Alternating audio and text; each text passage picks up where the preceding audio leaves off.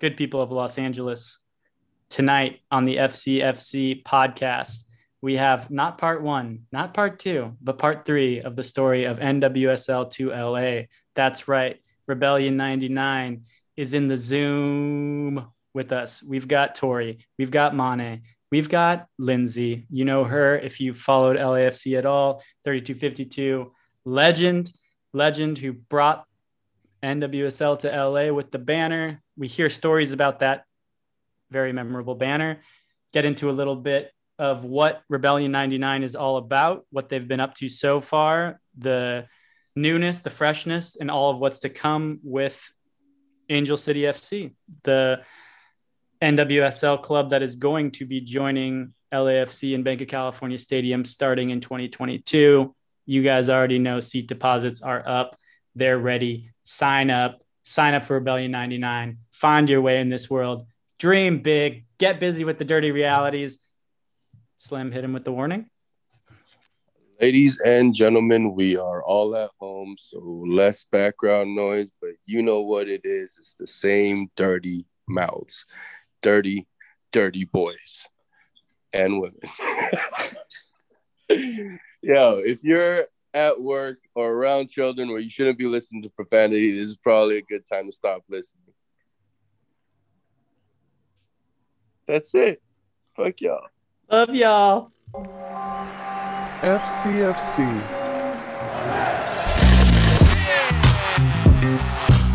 Light that candle. La vela está encendida. LAFC are back in black. FCFC.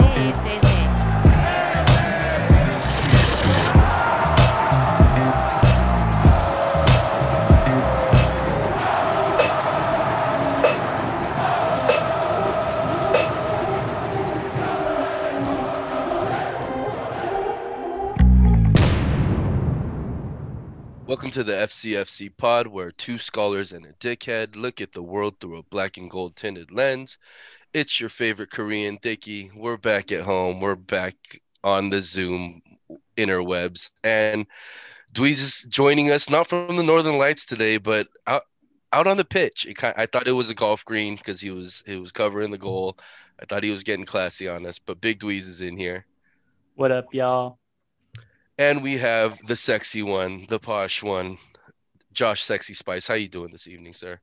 Yeah. I need a better intro sound. That's all I got today. I mean, I'm telling you, we need to figure out how we're gonna invest in the soundboard. We've been saying, but we're not. We like doing our own sound effects. We're trashy like that. Bam, bam, bam. And we have three very special guests this evening. Our sister, you already know her. Big Lindsay Rojas, joining us from R99, and she brought the squad today to get us all fired up about this new life of football that's about to be birthed in our home. I mean, we're doing home birthing out here, guys. That works on so many different levels that you just explained that. Like, it works on the level of we're all at our private homes right now. The Banc of California. Please don't explain it. Then it takes Okay. Jeez, this is fucking doing? Journalist. We're professionals, okay? Come on. But to introduce the squad that Lindsay has brought today is Mane Camelo and Tori Lathrop. And I'm sorry if I butchered that last name, Tori. I mean, everybody does. It's okay. All right, I'm 2 glasses of Henny in. Lindsay knows the drill. We're ready to roll, and welcome to the show, y'all. Thank you guys so much for joining us. Thanks for having us.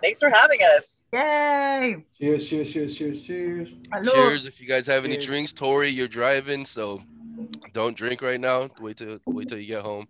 I know you got something. I'm hydrating with water. We're good. Right. Big Dweez, you know the drill, bro. Take it away. As I was alluding to before we started recording, Lindsay's been on the pod before with Mark. Shout out, Mark. And we sort of see this as almost a follow-up pod to that pod. If you haven't heard that one, I believe it was it called NWSL to LA, the name of that episode? Yeah. So Yep. we kind of covered that early. And then, of course, we did the shotgun pod at the USC game where we talked to like Mark Anthony Kay and Rich and a bunch of people. We called that one like the night the dream was born. So I guess this is that was part 1.5. This is part 2, fully part 2. NWSL is coming, and Lindsay, you know, when she was first on the pod, we got to ask her about her first football memory, but I thought I'd twist it just a little bit tonight for our other 2 new guests in Tori and Mane. And I want to hear you guys' first memory of women's football, and whether that memory preceded your memory of men's football, or if you just remember it as football itself. So I've already heard Lindsay's oldest football memory, so I wanted to hear maybe another side of it if she wanted. Yeah. Any of you three, jump right in. So you mean about like professional woman playing professional soccer, or anything? Anything. It could be your sister who was playing women's football. It could have been just a football and you're like, I'm a woman and that's women's football. I kind of wanted you guys to throw it back in my face as the dumb man who's asking the silly question. No, that's so we can just start that early. But it's also because we usually ask your oldest football memory. So, we're talking about women's football. We're bringing women's football to this city, and we haven't really tackled the topic as much as I'd want. So I'd want to hear you guys on that first. I remember I was at my grandma's house and all my male cousins were playing soccer, and I really wanted to play and they didn't want me to play, but there was this cousin who would give me the ball and he's like, go, you score for goal. And I was like so happy that he was letting me play with them. And I still remember it very vividly that the others were annoyed, but he was like putting the pass so I could score. And I remember the rest of my cousins left and he stayed playing with me. And that meant so much at the time. And it's like, I remembered it further into life, but like that little detail with him, like giving me a chance to have the space to also be part of it, like meant the world to me. So even though I never played soccer, I actually played basketball because in my school, we didn't have a soccer team because it was an all girls team. And at the time, soccer wasn't for women. I still was amazed that he gave me the chance that he actually played with me. That's the exact type of memory I was looking for. Thank you. That was great. It's like, but because like that, like highlights everything. Of little kids being cruel. Yeah. And like everything, like, okay, so I'm going to jump in right now and intercede before, like my oldest women's football memory is growing up part of my life in Utah, as everyone knows, like in small town Utah, when I started wanting to play soccer after playing it here in Los Angeles, people would call it a women's sport. So my oldest football memory is being told that like football like was a women's sport and like why would I bother playing it? Right. So that was like the first time I'd ever like even thought about it in those terms. And so it was kind of interesting. It's funny that you were told it wasn't for women and I was told it was only for women. Yeah. I mean, I was born and raised in Mexico, so it's a very different reality. So very true, I get it. Lindsay or Tori, do you guys have a oldest women's football memory you want to share? Yeah, I mean, I'll jump in. I grew up right here in the San Gabriel Valley, and my earliest memory is good old AYSO Region 2 represent. I was a road runner, U6, and we had the ugliest uniforms ever. They were brown and yellow and white. And yeah, that was my earliest memory. And I used to get a donut every time I scored a goal. So that was my motivation, Saturday morning donuts. Way better than orange slices. Right? But I loved it. I fell in love with it.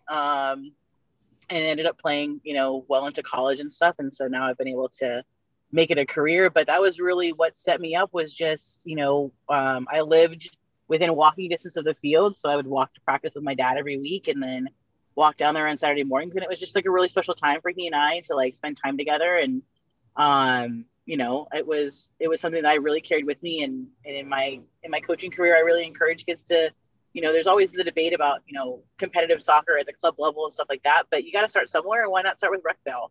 You know what I mean? Like it's where you learn the basics. It's where you learn fundamentals and where you can fall in love with it. So I've been really blessed that it's been such a positive experience. And that's my first earliest memory of it.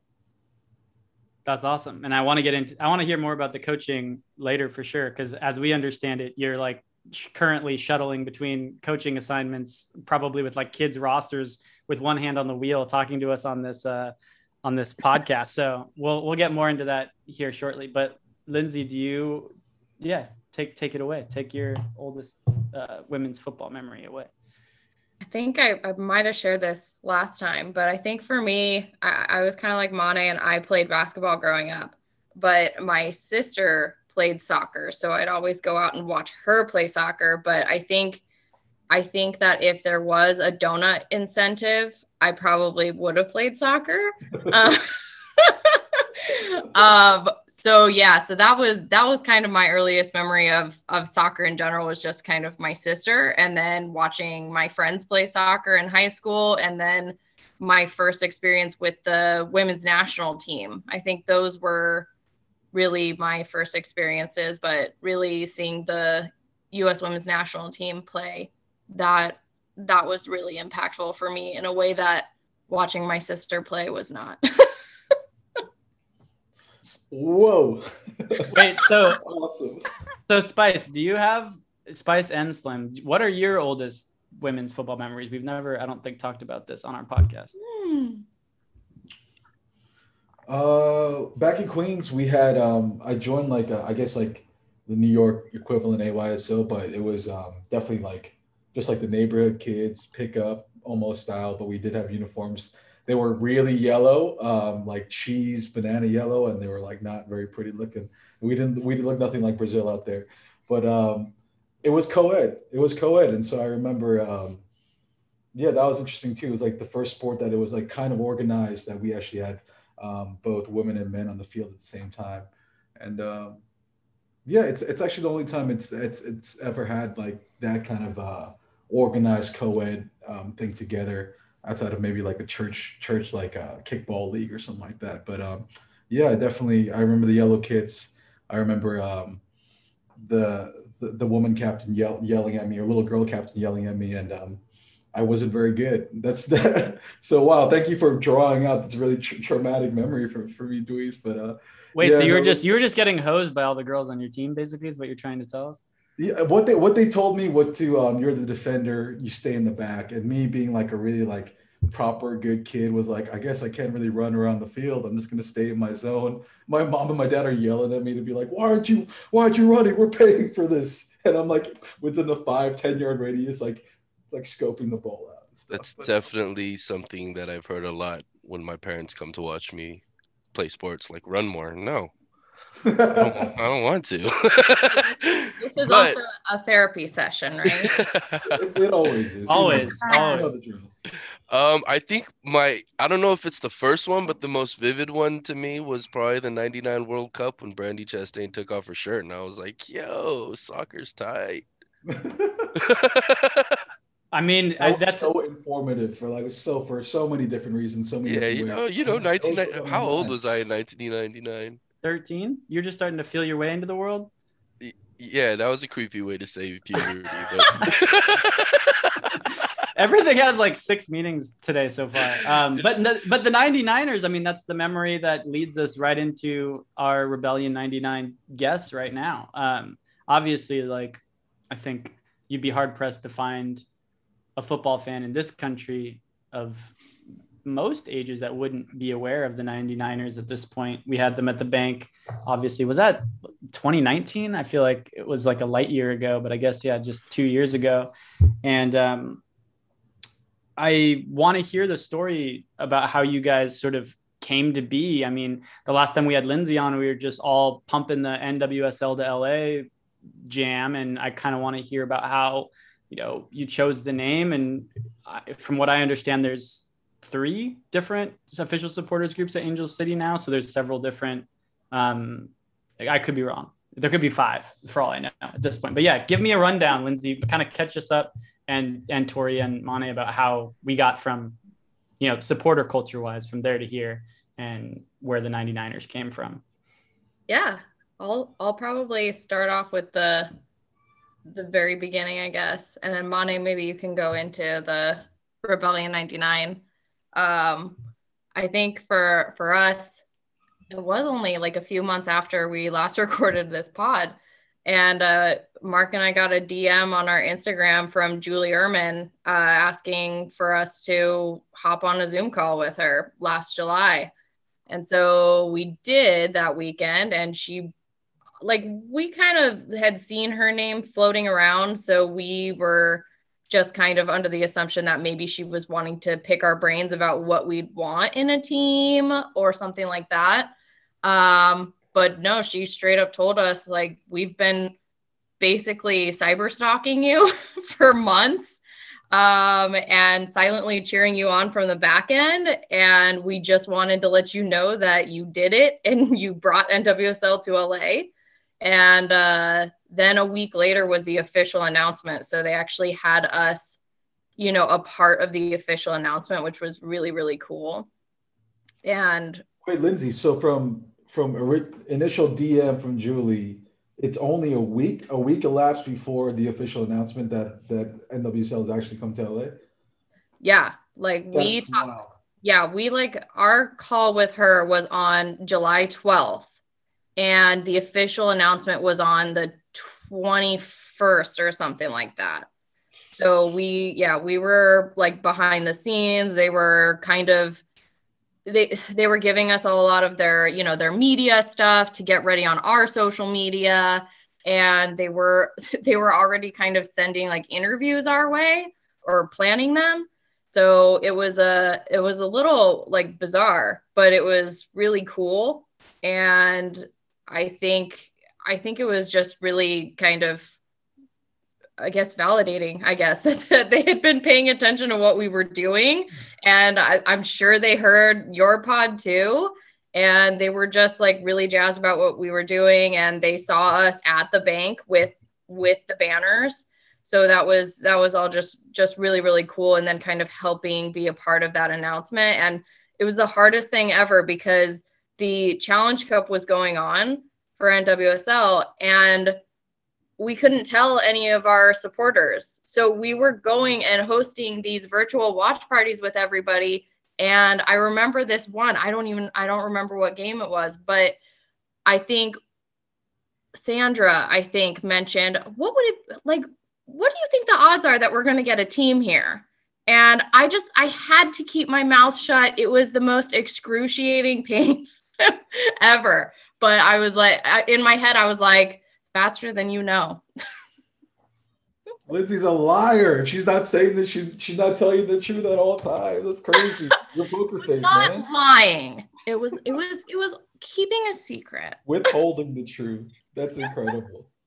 No, Lindsay, it's Slim and I often talk about the kind of cognitive dissonance you form when you're actively part of supporter culture and building the game and like what your social media presence has to be, right? But I think the one thing from NWSL_LA, which is run by yourself and Mark, it's just like, I think it's such an authentic slice of life into what y'all have been fighting for from the jump. So it must have felt, as you said, validating in a way that you had the club actively kind of listening in on those wires and being like, yeah, like everything that we're about, like making TIFO and like going to all the different kinds of games across all levels, like the little bit you see on social has been received by the people that you probably wanted to get the attention of in the first place, right?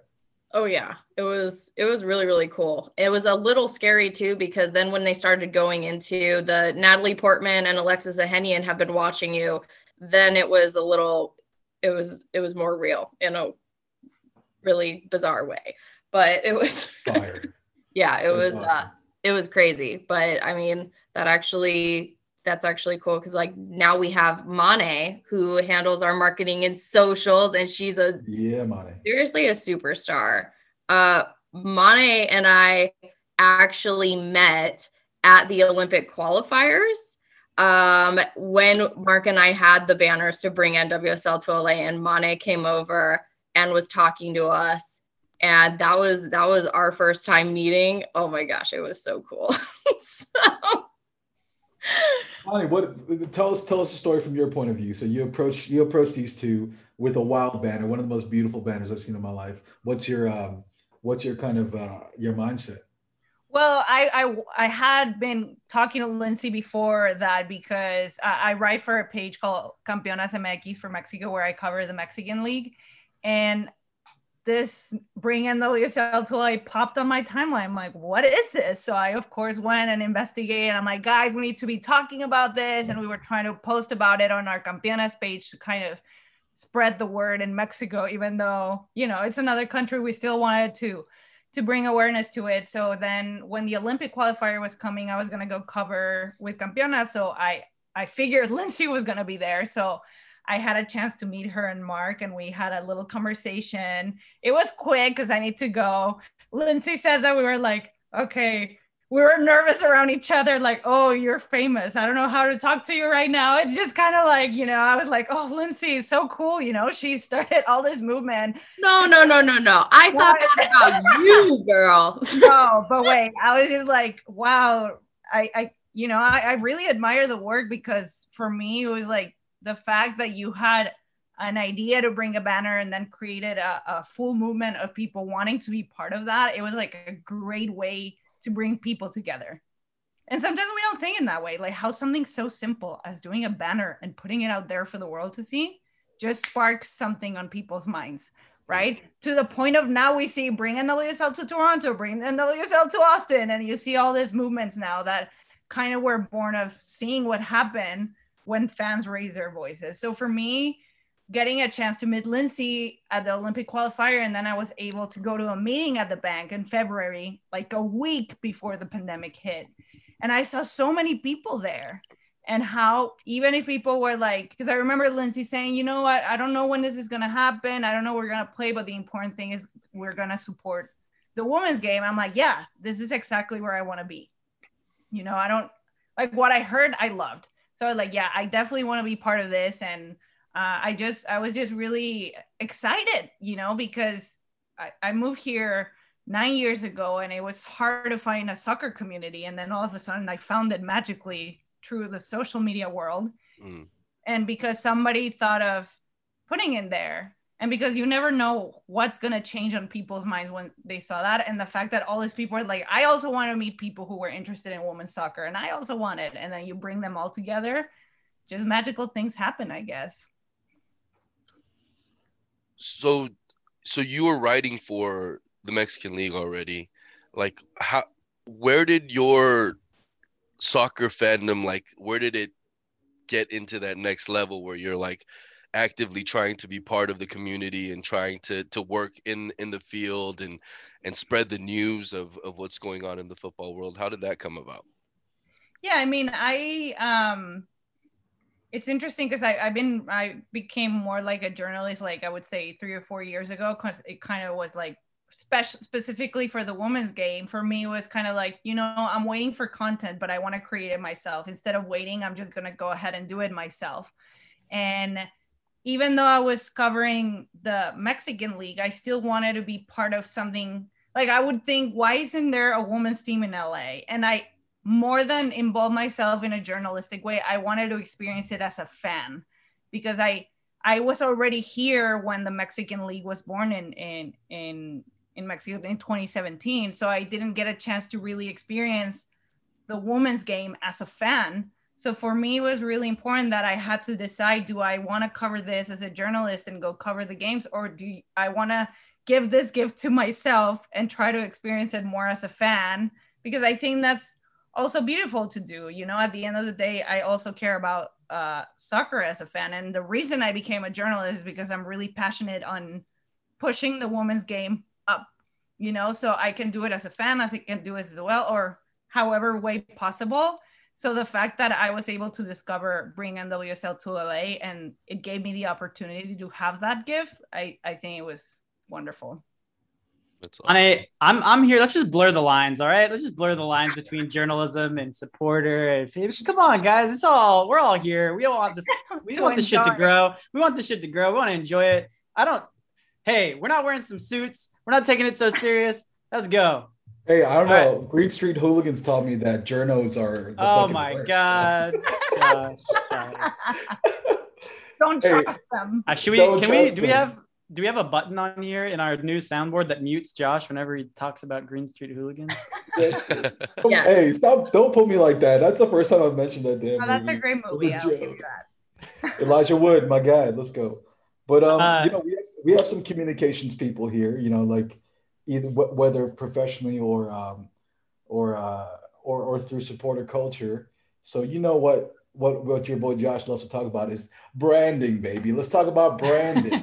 Let's talk about the early days, Rebellion 99, and Angel City FC. Let's hit it. Where does we've heard some origins and name origins before, but how did you land on the name, the crest, and how did you jumpstart it all? I think for us, with everything that was going on, especially with the women's national team and their fight for equal pay and equal treatment in the game, that I think was what really kind of spurred the thought of rebelling against the status quo and not really taking no for an answer. And I think that was really the motivation behind kind of creating a rebellion of, anybody can be a part of this rebellion, but our rebellion is mostly comprised of women. And so I think that that's like a really unique thing. And it really just kind of, it really just embodies strength, I think, is a really huge thing.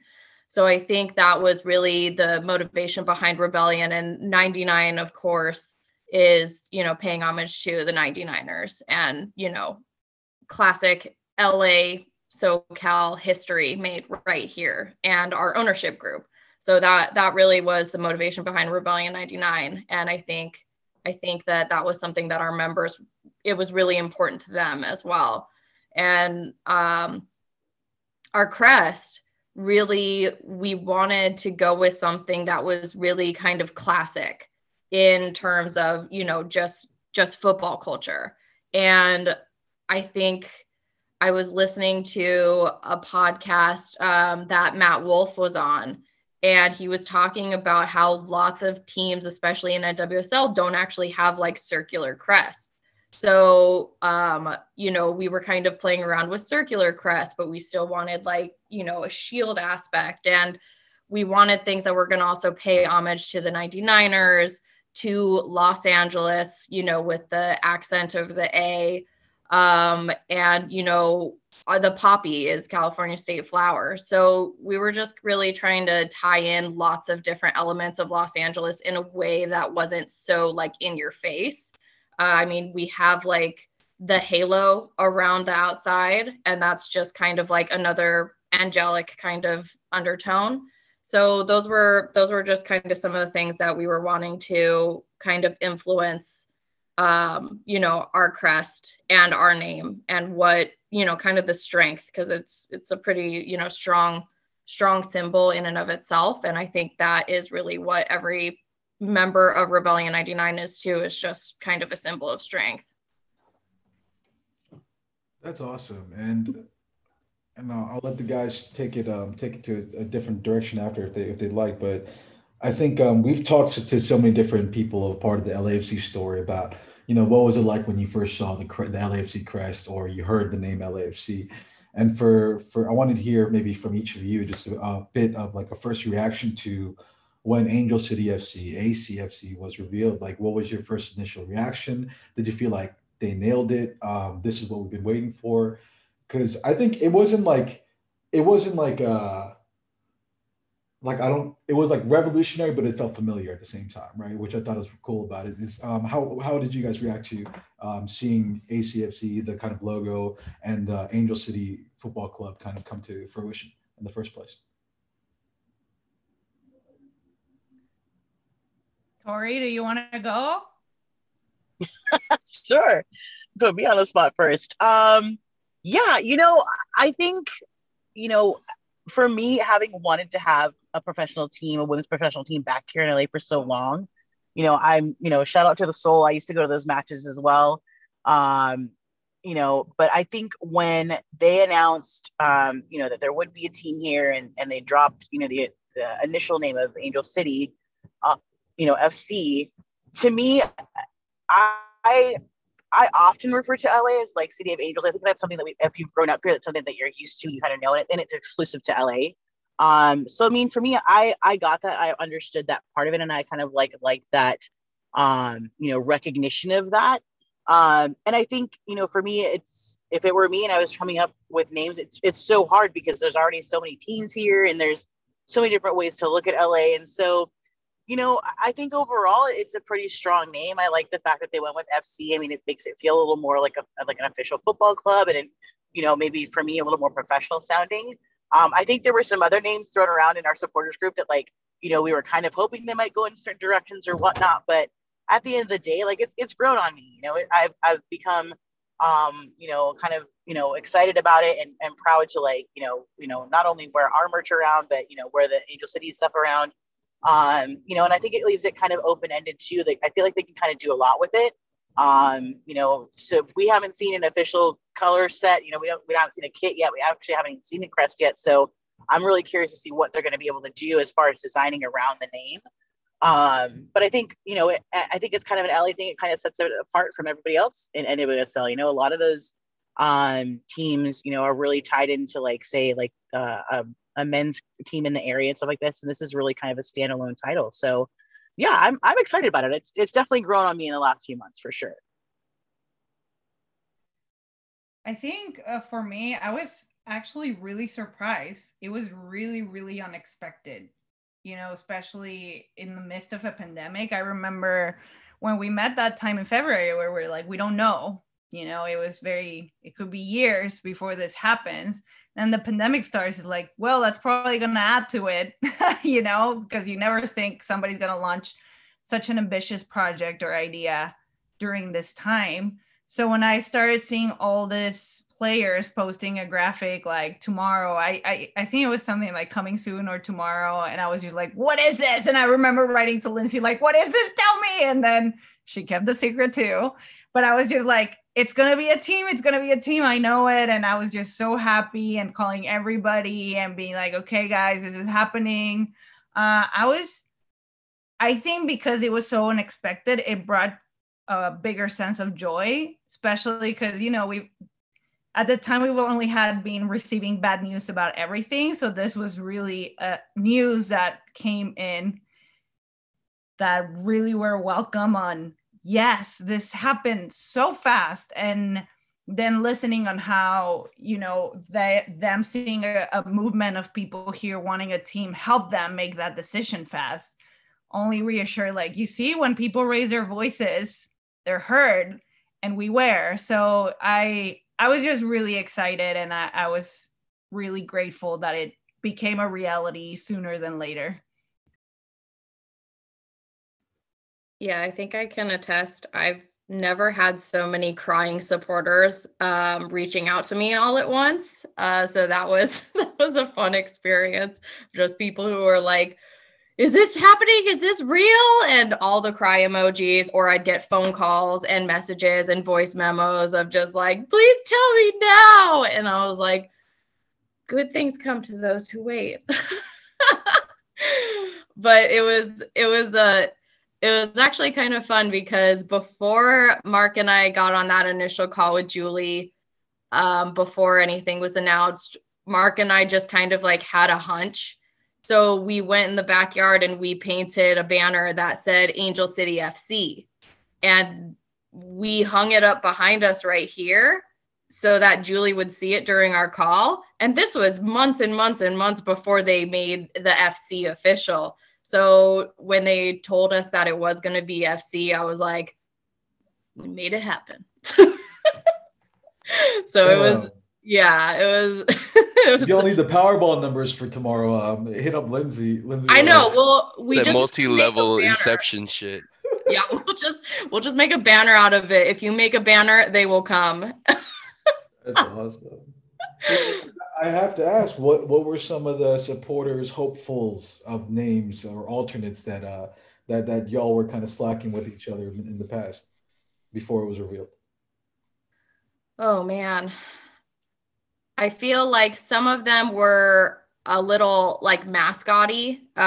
Like I know that there were. I think even Alexis Ohanian admitted that one of his suggestions was Angel City Valkyries for the actual name of the team. And what were some of the others, Mane? I know there were, I know just like the classic Angel City Soccer Club, I think there were conversations about, is it going to be called Angel City at all, or are they going to convert it to Los Angeles Soccer Club or something like that?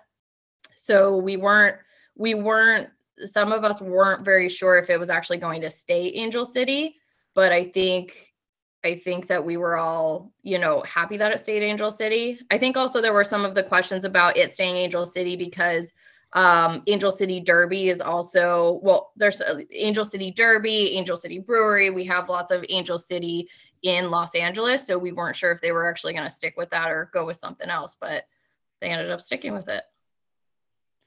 Tori, when you having had the experience of seeing other women's professional teams in the region play and things like that,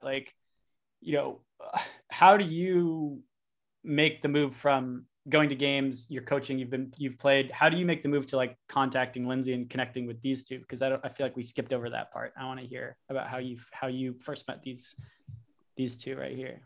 These two amazing people. Yeah, absolutely. I was like Mane, I had gone to a game at the bank. I think it was at an LAFC match, and I was in the South End and looked up, and there was this gold banner that said "Bring NWSL to LA," and I went, "Oh, that person's thinking like I'm thinking." But I was too shy. I didn't actually go over to the other side. I told Lindsay this later on. I was like, I was way too shy. I didn't want to come across the stadium. And plus, it was, it was such a huge crowd. I was like, I'm never going to find them. I don't even know who it is. So that was really my first experience. And then I think I saw the banner at a handful of other matches, same thing, like Olympic qualifiers, World Cup qualifiers, things like that. Just seeing it around and the fact that it was popping up all over. It was popping up at professional matches. It was popping up at collegiate matches. The whole thing, I was like, I don't know who this person is, but they seem really cool. And they're definitely in line of what I would love to see happen here in LA. And so I think I just signed up once I kind of heard the name Rebellion 99 floating around on the interwebs and such. I think I found it on Twitter, and then filled out the contact form and was like, boom, put me on the email list, keep me informed. And then sure enough, was able to connect with the whole group. And this, I think I came in a little bit after the pandemic had started, so everything was virtual at that point, but it was just really great. And then there was an opportunity to join, apply to be a part of the council and do that. And it was off to the races. So it was great. It's been fantastic. Love that. Well, I think we got the early stitchings of the Rebellion 99 history, and I'm excited to dive into what this club's going to be, where you guys are envisioning it, what's going to happen. But let's take a quick break real quick, and we'll get back with the people here for segment two. Yeah.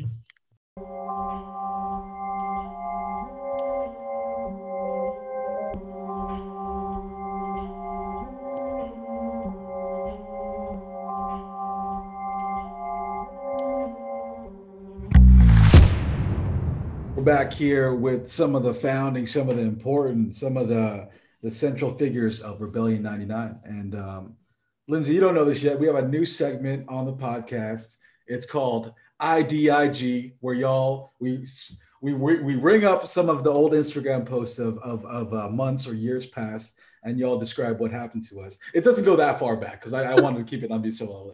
But here, I'm going to drop it in the chat. Usually we'd be showing everyone in person, but I'll read it out while the group looks it up. NWSLLA, the rebellion has arrived. # welcome home R99. And so this is very much, you're right, in the middle of the panini, as Tori said before. And I remember, we're all just trying to survive, trying to be out here. And then all of a sudden I see the Angel City squad. They're mobbing to the bank together. It's safely, social distance wise, in caravans.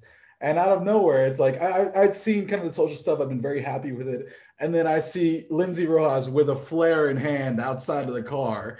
Can you explain what the emotions were like? And explain the Instagram post a little bit about, was this right after it was announced that the Bank of California would be the home stadium? Give us some of the context behind the flares of the day, Lindsay. The smoke. We want all the smoke. All the smoke. We love the smoke. I think that it was that same day that it was announced. or maybe it was the Thursday after that the bank was announced as the official home.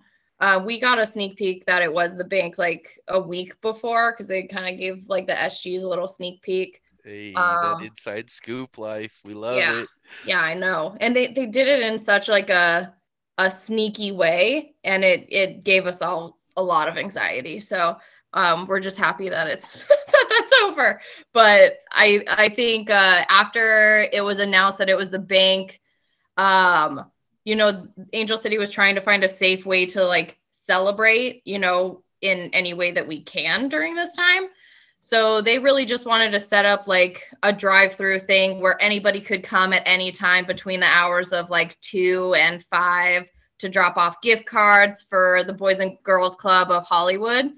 And, you know, I think I'm not used to making just like oh yeah, let's just drive by and, you know, throw some gift cards out the window. So me, Mane, Tori, a few others on our council, we were like, we got to organize like parades. Like, we don't want to just, you know, drive by and give gift cards and then drive away. Like, let's make this a parade where the rebellion shows up and you see us driving in all together. So we organized 4 car parades for that day. So I know Tori was one of them who stayed for every parade. I think all 4 of them. And I was there for like the final 3. And yeah, we were just driving around the bank, you know, smoke, everything, drums, music, whatever, chanting, banners, whatever we could. We all painted our cars, and then we'd, you know, drop off the gift cards and continue through.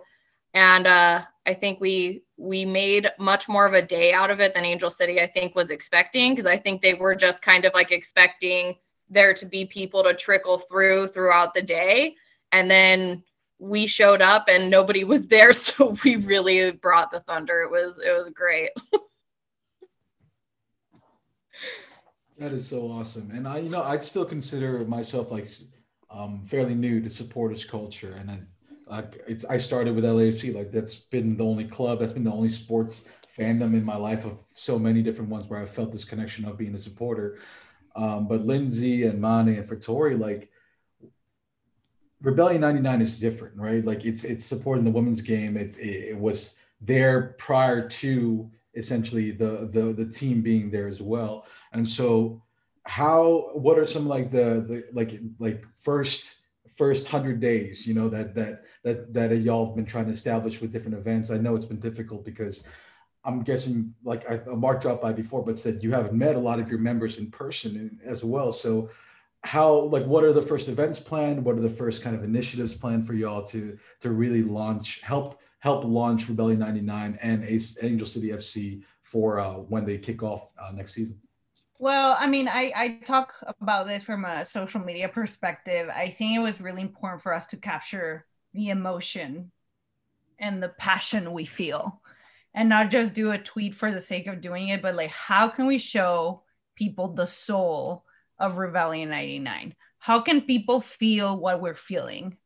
Because when people feel, because I believe, and maybe it's the Mexican in me saying, I believe sports is about passion and about what it makes me feel, and that, you know, excitement, that exhilaration of the community, of what it makes me feel, what it makes me dream. And it's just, I think everybody in the community leaves it in such a passionate way. It was really important for us to kind of do things that kind of build up on that. We did like a book club where we would read books about, you know, the women's game. And then we had a chance to host a couple of Q&As where we talk about the authors, their experience writing stories about the women's game, because it inspires us and it reminds us of why bring NWSL to LA started and why we're here. Because it's more than, of course, we're here to watch soccer, but it's like what it means for society to have women play in the field, right? So I think this video, like of the caravan, we planned, and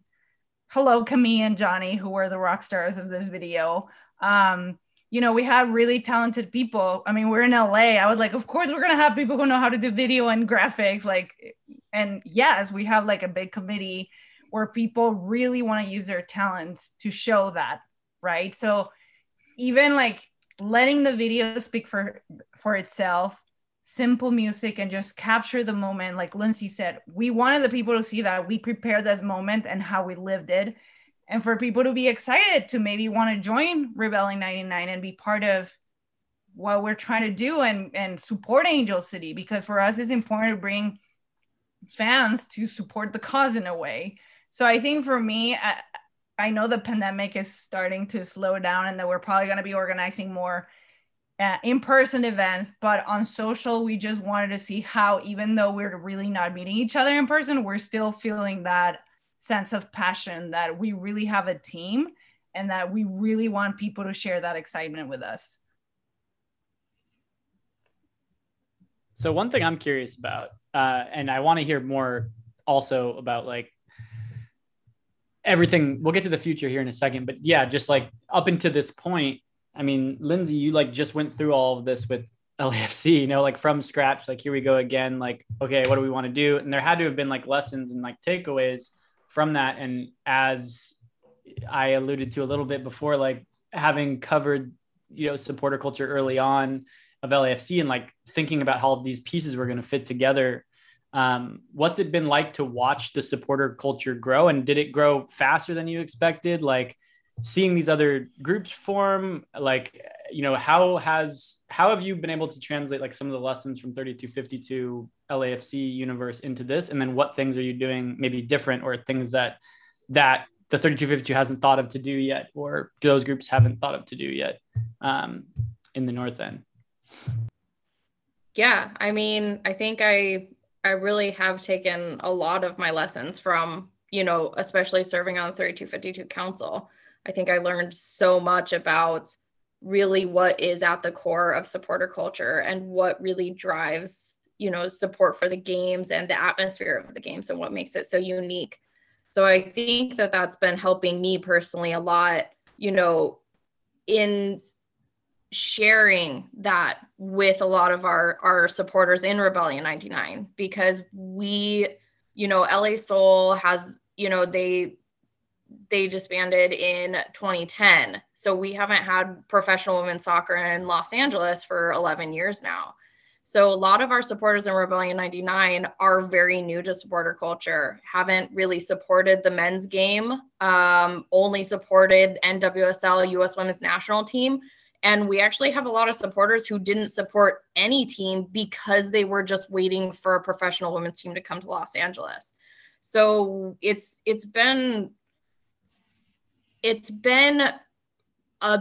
still a lot of a learning curve for me, because I think with the 3252, I was working with a lot of supporters who have been supporting the game for years and years and years and their entire lives. And here I'm, you know, taking a lot of what I learned and trying to share that with as many of our supporters as possible. So that's a learning curve for me personally, but it's been really fun too, to really just kind of share a lot of my experience. Cause I'd say, Josh, you and I, you know, I'm still fairly new to supporter culture myself. I learned so much from 3252, from everybody I worked with, you know, especially Mo. Mo taught me a lot about supporter culture and shared a lot of his personal stories with me about, you know, him growing up and what supporter culture was like. So without kind of teachers like Mo, I don't think I would be in this position or, you know, have felt so strongly about supporter culture too. So for me, I think I want to kind of also be somebody like Mo to other people in Rebellion 99 and be able to share those experiences and make sure everybody really feels that this is theirs, that they all own it. And it's something that they can really love and cherish for themselves and still be a part of, you know, growing this culture alongside us. So that I think is a really big thing that I learned from 3252 and from everybody in, you know, supporter culture in LAFC. And I think that it really set me up for, you know, really great things. I think that we're we're doing so many crazy things that I never really imagined, we would do in Rebellion 99. I mean, half of the ideas that Monet and her team come up with and Tori and their team come up with just blow me away. And just to see that kind of passion in the middle of a pandemic when we can't be together and do, drum and chant sessions in parking lots, it's really bizarre because like it's amazing to see it now, but to understand what it's going to look like when we can do stuff in person, it almost feels impossible because I don't even know what that's going to look like. I think it's going to be incredible. It's going to be better than I think any of us ever expected. So I think that I'm just excited for that. 3252, I think, taught me so much. I have so many people, that I'm very thankful for from the 3252 who really helped me just learn how to be a better supporter and to advocate for supporters, and also just to love the game in a different way that I don't think some people, know how to until they're a part of it. I don't know how many times somebody asked me, like, can you explain what a supporter group is or what a supporter does? And my only answer is I can't. Like, it's just something that you have to experience and you have to be a part of and you have to contribute to. And it's not really something that you can sit through and talk somebody through. You have to live it and you have to be it. So that really is what LAFC as a whole really taught me, and a lot of the lessons that I'm trying to bring over for Rebellion 99 and kind of emulate there. When it comes to the differences, I think it really comes to, having more, female leadership and having, just having more, diversity, I think, too, in kind of how we're operating things, kind of, who's a part of RSG, so that everybody knows that they can join and this is going to be a space for them. And I think that that's been really, really cool because we have so many different people from so many diverse backgrounds, and we can post Black Lives Matter posts, we can post Stop AAPI Hate. And we have so many of our members commenting in there on resources to help other supporters. And, also just like lending an ear to reach out and talk if you need to. So that's been something very unique. And I don't know if that's an NWSL thing. I don't know if that's a soccer thing. I don't know if that's a Rebellion 99 thing, but that was definitely like a blessing in disguise for me personally. But yeah, that's kind of my roundabout way of answering that. I totally agree. I think the beauty that I've seen for Rebellion 99 since I've come on is that our supporter group in general is comprised of such amazing people, and like Lindsay was talking about, that diversity. Like, we've the people that are willing to volunteer their time for these projects, I'm heading up community outreach and things like that. And the number of people that have just come through and been like, hey, how can I help? And I think that that's something, myself, I'm new to supporter culture in that I've never been on the inside track, never actually been an official part of a supporters group. I've always seen them in stadiums and I've always been a fan of the game. But like Lindsay said, it's different once you're in it. And I really think the beauty of Rebellion is that everyone that I've met so far, be it virtual or, the couple times where we've done things socially distant, people are just excited and they're proud of wearing our logo and our crest, and they want Rebellion to be the best SGs possible. And so, and credit to Lindsay. Honestly, like, I have learned so much from her since coming on to the council this last summer and stuff. And I think, Lindsay, not to call you out, I think you're shorting yourself a little bit, because the amount of leadership you bring to our council is amazing. And the amount of leadership you bring to Rebellion is amazing. And I think that you are such a welcoming presence, and that's a big part of what Rebellion is. It's just a welcoming group that says, hey, you're excited about this team and you're excited about women's soccer, come join us. Come join our future, our stand, our future area in the stadium, whatever it might be. And same thing with Mane. I mean, Mane is a flipping social media genius. Like, honestly, like the projects her team comes up with, I'm just continually blown away. And her team has never, sat down and, with a project that I've had and been like, oh no, we can't do that or anything like that. It's always like, yeah, how can we help you accomplish this? How can we get your vision out there so that our supporters can see that Rebellion is out there in the community and is out there supporting both on and off the pitch. And so, yeah, I really am excited for, what we've built so far and what is to come. Absolutely.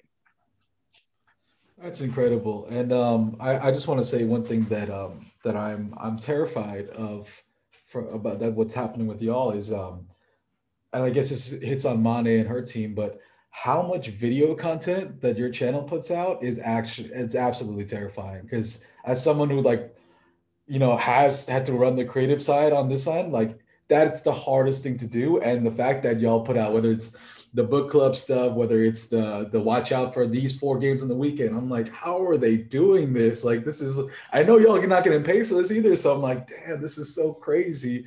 But it just, like, I think being born out of like this crazy quarantine time and being like, okay, we have to put stuff out there that people are inspired by, like the stuff that I've been able to react to and learn from has just been an incredible show. It's an incredible display the whole time. So hats off. Well, and I mean, I gotta be honest with you. I didn't expect so many video extraordinaires would join Rebellion 99, and that, I think their drive is insane because, as you said, it's volunteer work, but they believe so much in the women's game. They're willing to put the time and the resources and the talent to put the story out there, and I mean, Tori said it very well. It's just like they are ready to help, and it's just so many amazing people in the committee, because even though they're like Mane and whatever, I couldn't do any of this without them. Like, it would be unfair to say it's all me because I'm just like helping organize and stuff, but there's so many rock stars in the committee. And I think that's the wonderful thing about Rebellion. It's really a team effort and we all help each other, and it makes it easier because even though it's a lot of work, the fact that we all help each other makes it easier, because we're all doing our part, and that way we can focus on what we need to focus. And I'm just very grateful. I'm grateful for Tori, for Lindsay, for every single person I work with, for all the people who I haven't met, but I know are going to be more involved, and just, I don't know, grateful to meet people who are as passionate as the game as I am, because it just makes things easier, and we're able to create content or chants or anything that we're doing.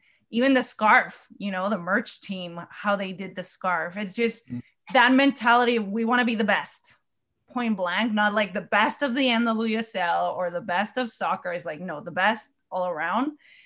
And I think that's key in order for us to keep bringing quality, because we do crave quality when it comes to women in sports in the sense of coverage, of fandom, because obviously the quality is there on the field, but we want to make sure to us, the thing that surrounds the field, to also cooperate with doing quality content and coverage and fandom, right? Yeah, and Slim knows this about me, but Mane, I'll tell you this, like I'm very proud of our own little supporters group, like design kind of a contribution, and I get quite competitive over this stuff. And I say the one thing that tell it like it is, Spice. Tell it like it is, man. I mean, we got the dopest scarves in all of fucking soccer. Yeah, fuck you, fight me. I love that. Mane, you're coming off with the same tip, because me and you, I think we think alike on that. But I will say, when I saw the Rebellion 99 scarf come out, the one thing that inspires me is when I'm fucking jealous about something. When I'm envious about something and it hooks me, I'm like, these motherfuckers, like they in their first shot, they really did. So y'all keep pushing on yours. It's gonna make us all better. I rarely give out this I got jealous over your merch, because I really believe that we put a lot of thoughtfulness behind our own stuff. But yeah, y'all are killing it. That's amazing. That's well, so and our scarves now award winning. I just want to throw that out there. Award winning. We got a trophy. We just Okay, it's all right. You officially, damn, that's one over us already. Damn. We gotta start submitting this shit. No, but I actually wanted to yeah, go go ahead, back Slim. to what Lindsay was saying about like when people ask her about like, you know, what are supporters group, what is supporter culture, and just like hearing you guys talk about it is just like a fresh reminder that it's really just about like community, right? Like you guys are your group, you have this community, and like when you're, and you know, of all the things that bring us together, which is, you know, soccer, which is like what, the fifth most popular sport in America, right? So it's really like, and when you're like a group of people that are excited about something, you're building something together, and you push everyone to like be great at whatever, you know, whatever pocket they could fill in this community. And it's like, you know, it's kind of like being in a tribe, living in a village. Like you depend on each other, you work with each other, you're excited together, you're miserable together. Like, you know, it's all part of it. And it's just a, yeah, it's just a great reminder to myself that like that's really what it's about. Like, and yeah, like our main event is match days and tailgates, but there's like so much behind that makes it special, and makes us act the way we do, which is batshit crazy in the stands, right? And yeah, I'm just excited for all this like pent up kinetic energy about to like pop out, because you guys have been building it for a while, and like you guys haven't had the space to really, you know, like spread your wings out yet. So I'm excited to see when that happens. Spreading your wings. See, Slim's doing it Yeah. all night. He's doing it. Okay, Oh, we're I'm gonna in my appreciate. rapper bag There's a today, Tifo. baby. There's a Tifo, We're gonna baby. There's a we're gonna Tifo. appreciate excellence for one more segment with these three ladies, and we're gonna take a quick break, and we'll be right with you guys. Tea time.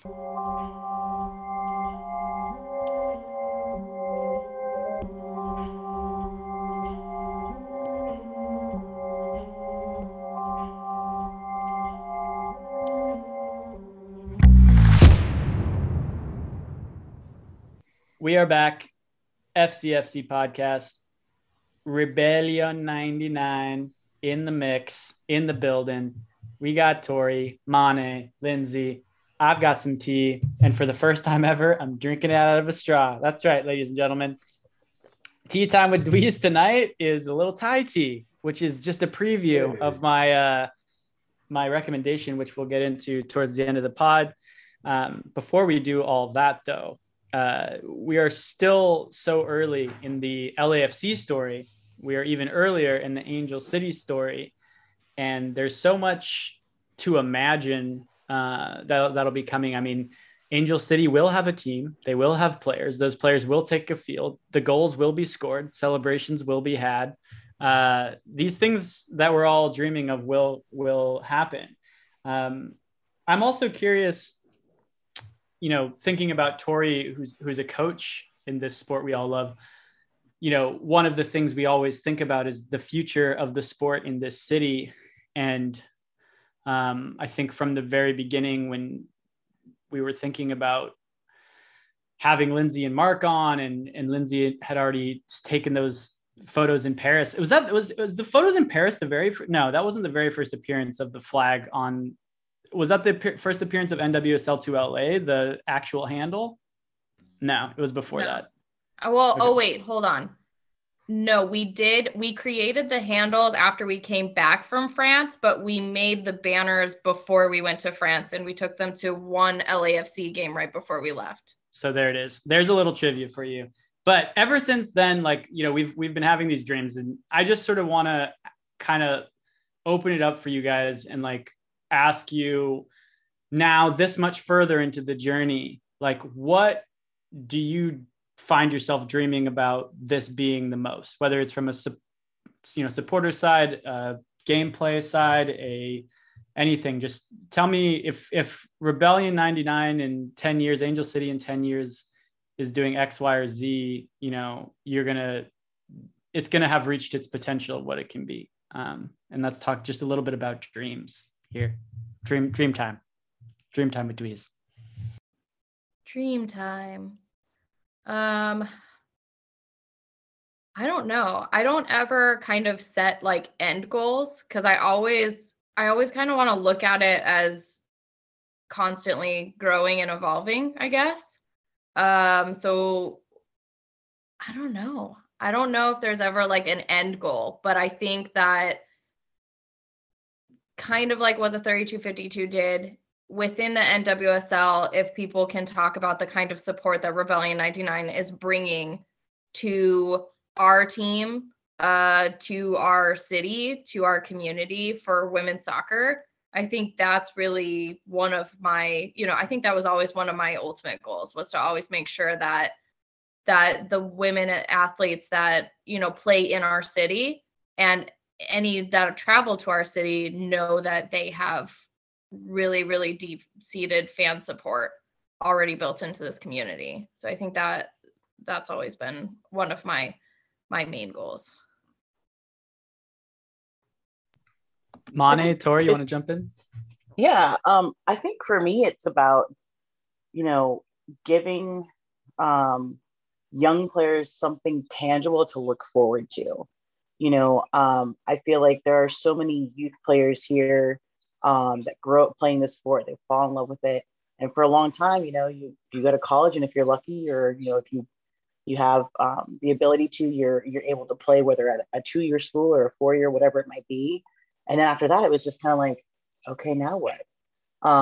So I think, looking down the line, if ACFC can establish themselves as a pathway to, a professional career, I think they'll be on track, I just see it, especially with, I work with high schoolers currently, and even in their realm, they kind of follow the game. I'm trying to get them more excited about the game in general, but it's about educating them and letting them know that, like, hey, this is going to exist, and this is going to exist essentially for you. Like, this is your chance to reach up, grab that brass ring essentially, and like make this yours.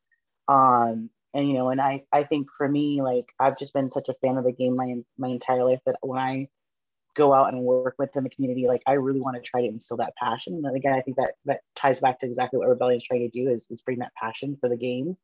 But yeah, so coming from kind of a coaching standpoint, I would love to see Angel City really become that place where players are vying to get in.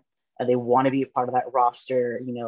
They've got the great support staff from the coaching staff, or all of that, so that it's really truly a world-class club that can be on the same level as teams that already exist in NWSL, and then even globally too. So I would love to see that come to fruition here in the next few years.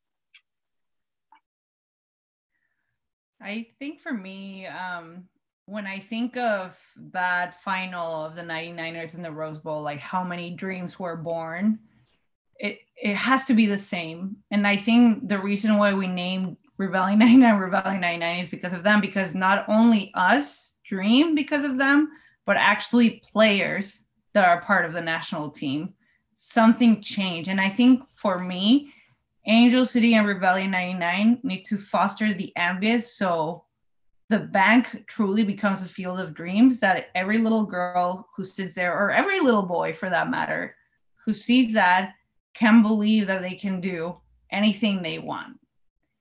And by not necessarily, like, maybe some of them won't want to become soccer players, but they would want to become something else because they see it's possible for women to be in places that before weren't available to us, right? Or you see women in the spaces, like a big group of women chanting together and being together, and like having such a strong woman presence in the stands and in the field and in the team and everywhere. I think it's going to switch a lot in people's minds, and understanding that maybe we're not going to see it right now, but it's going to be planting seeds in a lot of people, and just go with that understanding. And that's my dream and my wish for this, that when people tell their stories of how they came to be, they talk about how Angel City inspired them, or how Rebellion 99 inspired them, and that we're in a way part of their story, as we were inspired by the other people. So it becomes a generational thing, and they can inspire the next generation and so forth. For me, at least, that's what soccer means. And I mean, maybe it's not very concrete, but I do believe I at least, even if I don't listen to those stories, to know that maybe there's a girl out there who got inspired by that, I think that's enough for me. I think we just went from the night the dream was born to the night that the endless dream, which never ends, continues on and on and on. No, I love that, Mane. That's a beautiful answer, all of you guys. I loved that. I love traveling into the future, traveling into the dreams. I think in the in-betweens in our break, Josh Spice wanted to crash us back down to reality and and where the rubber meets the road and talk about some of the more difficult but important issues of our day and how Rebellion 99 kind of has a role in those. Josh, you want to cue up some of the stuff you wanted to ask these guys about? Look how excited I am, y'all, to approach this issue. Didn't we do that perfectly? Like do the dream first and then bam, right back. Yeah, no, we're here in the middle of an accident. Again, to the team, to Mane, your team, to all the leadership involved. Like I've had to write so many statements, right, through all these years of running. So the TSG social media account regarding on what we believe, what we will not stand for, and I think from Lindsay, knowing you for the years that I have now, it's kind of symbolic in the way that I feel like the women's game is inherently political because I've seen you scrap for survival, right? Scrap to make this thing happen. And all the stuff that, we as supporters of the men's game be like, oh, like, let's keep that separate. Like that's politics. This is just like the pure joy of the sport, all that stuff. I don't think the women's game or your supporter group ever pulls their punches in saying like that you can separate the two. I think your statement on the ownership group, Dave Dobrik, and kind of maybe even sexual assault culture that the club may have enabled, right, by allowing him into the group, or something like even the DoorDash inaugural partnership, which is, a political hotbed. We just voted on this prop in November. And through massive lobbying, it was passed, and many drivers were denied health care and kind of fair wages. And Rebellion 99, to its immense credit, has made sweeping statements protecting the people, right, the entire way. In a time where those are probably not very popular to say, oh, are you ruining momentum or anything like that? Do you feel like, Lindsay, we're talking off air a little bit, but about how this is like a tenet of your supporter group. Like, how does that develop? How does that continue to grow throughout all this? And what does Rebellion 99 stand for, in this kind of atmosphere, and why you try and grow this team, this club? Yeah, I mean, I think that some of the founding tenets of Rebellion 99 were really inclusivity, equality, really just respect as well.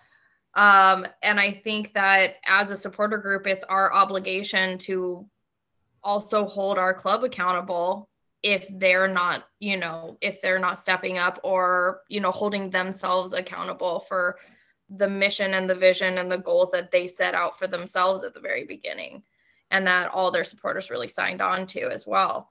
So, we took that very seriously. And really, when Rebellion 99 was founded, we were founded kind of in a very similar way that Angel City was. We put forth that we are here to really uplift women. We're here to uplift the LGBTQ plus community. We're here to uplift all marginalized communities within Los Angeles and everywhere. And anything that really kind of goes against those founding tenets are things that we don't agree with and things that our members don't agree with. And that is what we are here to do, is to represent our community. And anytime, our club is falling short of that, that's when we have to kind of step up and, let it be known that that's just not something that we really agree with. I mean, and I would like to tie that to what you were saying, like, about going to dreams and back to reality. In order for those dreams to be fulfilled, you need to be in reality and realize, how can I pave the way so this happens? Which means having to tackle this kind of issues, because people cannot dream if there's no space for them to dream. Mane's killing it. Mane's killing it. Mane's killing it. Mane's killing it. You're recording go. You're recording it.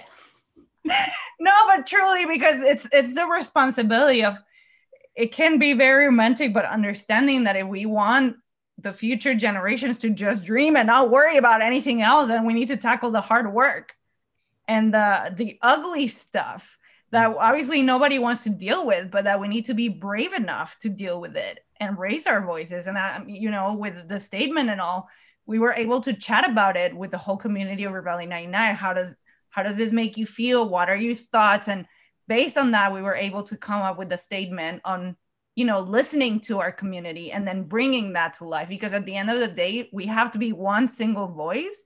And in order for us to do that, we need to listen to what our people are saying, So it was like a community effort of being able to hear that and then bring it to the table and say, hey, Angel City, this truly reflects Rebellion 99 at its core, because the Rebellion 99 members said their thoughts, and we try to bring that into this. So I do think, even though the path is probably going to be very messy and we're going to see a lot of things because nothing is perfect, we need to have our eyes on the prize and remind ourselves of why we're fighting for women's sports in the field, but also fighting for certain causes outside that make it possible for us to be having this vision and building towards the future. Yeah, Moni said it beautifully. I think that any organization that's kind of founded on uplifting women, pay equality, gender equality, racial equality, they really have to, walk the walk.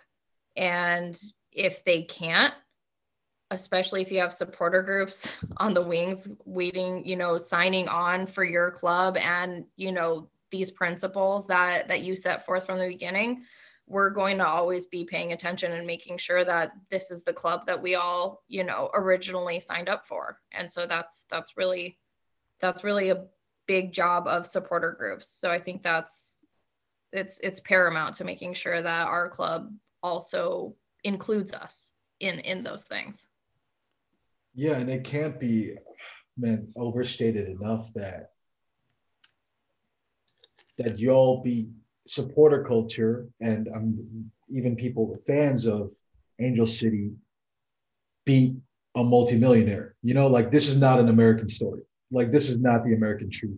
That's an incredible feat for y'all to do that before a ball is kicked, before you have a team, but the people won this, and it's just when I saw that and how y'all, I think y'all were really about this statement from the club was neither swift enough nor convincing enough about what has to be done about this issue. And just that fight that y'all showed, it really kind of invigorated just something about there's power here, right? There's power to what we're doing, and we're not doing it for power's sake, but it's a really beautiful way in that this thing can be better, right? What we're having here is something, it can be better. And I think Moni, when you're talking about the future and the romance of the future, the romance of idealism, I think you're absolutely right. The romantic ideals of our future are very fucking ugly in the present, and that's why you have to fight for it to become this beautiful thing. And just really inspired and encouraged by what y'all have already achieved and accomplished so far. And we'll definitely be throwing our weight and support as many different ways as we can behind it. So that was one more thing I wanted to make sure we covered, which is people who want to get involved, people who, you guys sound like you have a pretty good group of people growing, building lots of things going on. For those who are listening, who, whether they supported LAFC or another club or here in LA or in another city, and they want to get behind everything going on. I think one of my recommendations was a few weeks ago is put down your damn season ticket deposits, but for those people who are ready to, get more involved in supporter culture, how do they begin that process? And what do you say to those folks? I think the, very first thing is we always just love it when everybody reaches out to us and just kind of wants to kind of get involved, even, socially. And then it's, signing up for Rebellion 99, and I think that's really the ticket in. And then we let everybody into our Slack And really the whole community is just right there. And we set up our watch parties, we set up, any happy hours that we have, any book clubs that we have coming up, any interviews in general. And we actually just also, Mane started a Rebellion 99 Clubhouse. So we've been having some really awesome conversations and interviews, which I think they're doing one right now. And really, I think Mane's done an excellent job of just creating so many different outlets for anybody to really get involved. It's kind of hard not to see Rebellion 99 or not to find out how to kind of get involved. And we just have so many people finding us. And I think that's because of really the great work of our entire team. So that's really, really cool. But yeah, I think rebellion99.com, and then we can just add them in. Plug. Rebellion99.com. You can find scarves, you can find links, you can find vids, you can find things, you can find dreams, and you can find harsh realities that must be dealt with. My God. Here for it. Guys, I want to get into, unless there's anything else anyone wants to talk about, I want to get into some recommendations and let our lovely guests go about their lives until we can bring them over. Hopefully when we have a Angel City jersey and Angel City players, and we're getting that much closer to the first game. FCFC recommends. Slim or Josh, you guys want to kick us off with a recommendation for the evening? Oh yeah, I've been watching The Lost Pirate Kingdom on Netflix. Tell us about it. It's kind of like a history documentary about the pirate age, but they do, like, while someone's narrating, there's like reenactments going on.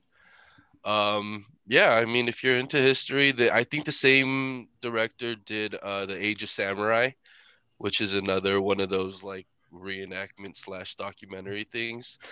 So if you want to, Mane is feeling it. Mane's got the fist pump. Either that or she's just excited about UCLA. Mane, if you're into podcasts, there's a guy named Dan Carlin that does a podcast called Hardcore History, like 6 to 8 hour long episodes like that go into like the Genghis Khan era, I love it. I love the samurai series. That's why I win. Cheer. Yeah. So yeah, I think The Lost Pirate Kingdom is the same director and it's the same style. So if you want to nerd out over history and leave this present world that we're in and become a samurai in your head, go watch that. Or a pirate. Josh, you got a recommendation, brother? Yeah. We harsh realities as they are right now. Another attack, anti-Asian hate attack yesterday in New York, and very close to where some of my friends are. And so, we're still deciphering, figuring out how we can really help as a community.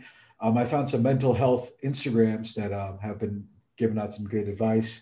It's at Asian Mental Health Project and at Inclusive Therapists.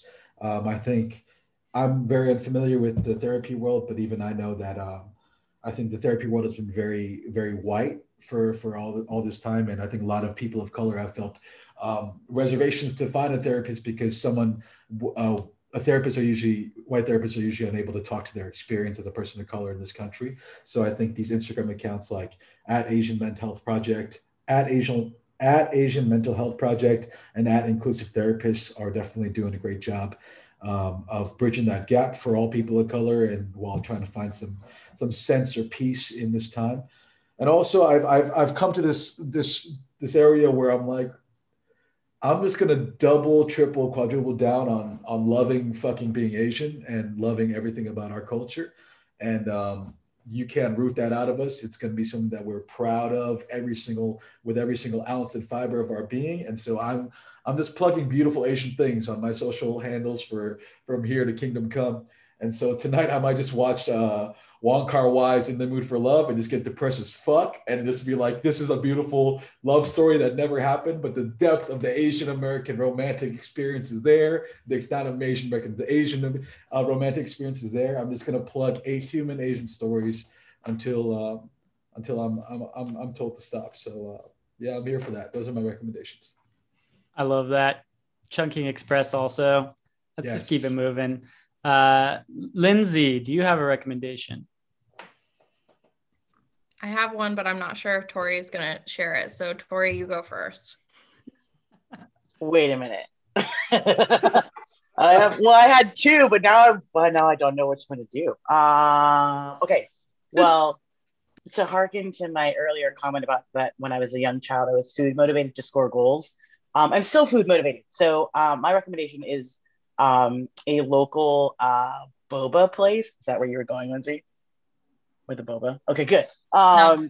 So I if you're in the area, there's a company called Tea Pumps, and it's probably some of the best boba I've ever had. You can mix your own drinks. You can get the boba, get a slushie, do whatever you want. I saw the Thai tea earlier, so that reminded me of it, and now I really want a boba. So that's my recommendation if you're ever craving a cold, sweet drink. And then, can I throw one more in?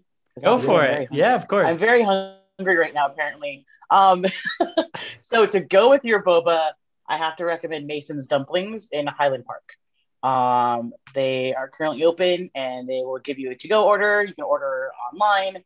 Some of the best xiaolong bao I've ever had. Pan-fried dumplings, all of that good stuff. Lots of healthy options as well if you happen to be vegan or vegetarian. So those are my two recs if you are food motivated, as I am. Tori just put her San Gabriel Valley bat signal in the sky right now. These are some sure deep did cuts, some deep cuts. Love that. Love both of those. Oh my God, I love them. Great stuff. Mane, do you got a recommendation? Yes. Lindsay is gonna laugh. Please go to Quarters Korean Barbecue, okay? That's like oh my Mane, you cannot get enough of that place. I can't, okay? I just wanted to live forever into existence because as a red meat lover, that has been my oasis in this town. I can't wait to go with you. That's one of the highlights coming up for us. Every time I have friends from Mexico, I'm like, we're going to Korean barbecue. I don't care. I'm not asking your opinion. So go to Quarters Korean Barbecue. Go to La Monarca Bakery, amazing Mexican bakery. They have locations all over town. And for a TV show, the new season of My Hero Academia came out. So if you're into anime, please go watch because it's. I see Slim throwing up the excitement this time. I think we got you guys are getting excited about each other's recommendations. I'm loving that. So go watch that, and also recommend therapy, you guys. EMDR, check it out. I think it's super healthy, and some people are afraid to do it, but I recommend it. It changes our lives, and it's important to keep healthy for ourselves, first of all, and it also affects our community and brings a lot of goodness to it. So I threw a lot of recommendations. I'm sorry, guys, but eye movement desensitization and reprocessing. Let's go EMDR. Stand up. Lindsay, we're coming back around to you because now you've heard your fellow Rebellion 99ers Rex. So what do you got for us? All right. Well, I'm going to go more. Tomorrow is International Transgender Day of Visibility. So especially in light of the anti-trans bills in Arkansas and, kind of popping up all over the country, I think definitely pay attention to transathlete.com, Athlete Ally, ACLU, really any resources that can, really share resources. We're also going to be working on resources of our own for Rebellion 99 to really share and kind of bring light to, some of those issues that are coming up for our transgender community. And a lot of the issues that are facing transgender athletes, especially, in, the women's sports and not being able to participate in women's sports. So those are, I think, some of the big things that I wanted to rep. But Tori, are there any other organizations that we would recommend for that too? I think you listed a lot of them right off the bat. I mean, I think you can always go to GLAAD. GLAAD has a bunch of great resources there. I'm sure they'll be posting things tomorrow. Human Rights Campaign will probably be posting things. And like Lindsay said, we just want to get out and educate and advocate for trans athletes, non-binary athletes. Because it's such a shame that people feel that, sports should be limited to, what you were assigned at birth and not who you are as you grow into your authentic self. So yeah, look for those recs. We'll have those coming out tomorrow. And then we've got a couple other projects in the work that are going to highlight some awesome trans athletes that we've been able to connect with in the community. So we're excited about it. Yeah, check those out. Not just tomorrow, March 31st, which we're recording this on March 30th. And chances are, because we're slow on the draw, this isn't going to be out for like 10 days.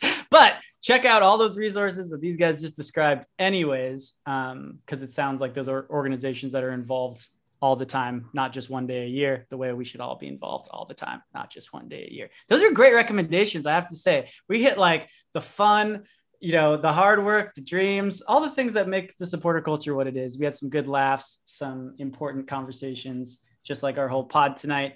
Oh yeah, my recommendation, Northern Thai Food Club. Fight me if you have spicy barbecue. Okay, it's a trifecta right there. Trifecta, spicy barbecue, Jitlada, and now Northern Thai Food Club. I had never had it.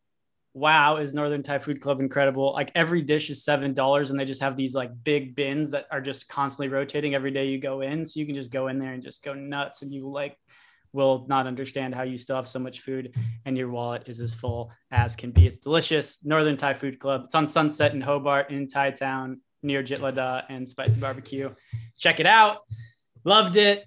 Can we just make a pact that as soon as like everybody has vaccines, we can just like do just parades to each of these different restaurants? And yeah, I agree.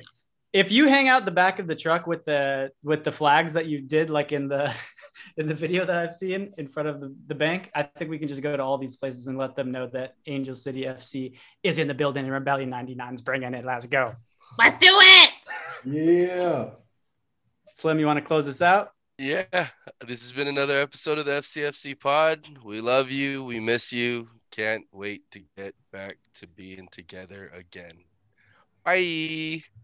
Bye. Bye. Bye. FCFC. FCFC. FCFC.